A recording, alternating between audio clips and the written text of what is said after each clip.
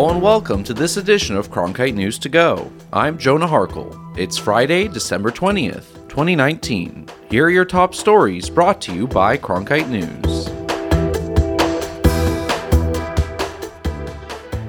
The business of smuggling migrants to the U.S. southern border has adapted, despite a year of changes on both sides.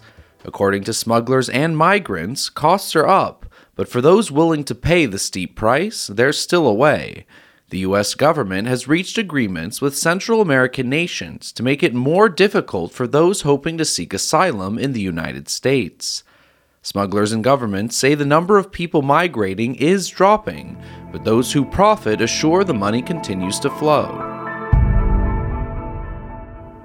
Phoenix leaders this week approved a measure that will raise fees charged to ride-hailing companies at the airport. Fees at Phoenix Sky Harbor International Airport will be raised from $2.66 to $4 per pickup starting February 1st. A $4 fee will also be charged for drop-offs.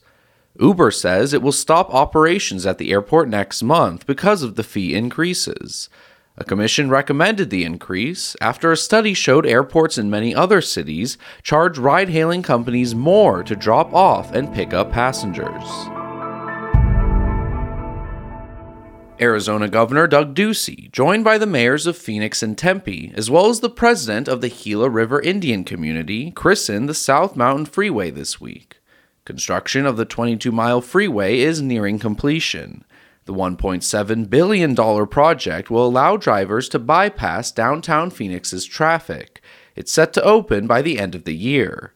The freeway will connect the western Phoenix suburbs with those on the eastern side. It's expected to carry nearly 120,000 vehicles a day in its first year. Everyone here at the CN2Go team would like to thank you for listening to this edition of the show. You can learn more about the stories you heard in today's update by going to cronkitenews.azpbs.org. That's all for today's Cronkite News to Go. I'm Jonah Harkle. Have a wonderful Friday, and we'll see you tomorrow for another daily briefing.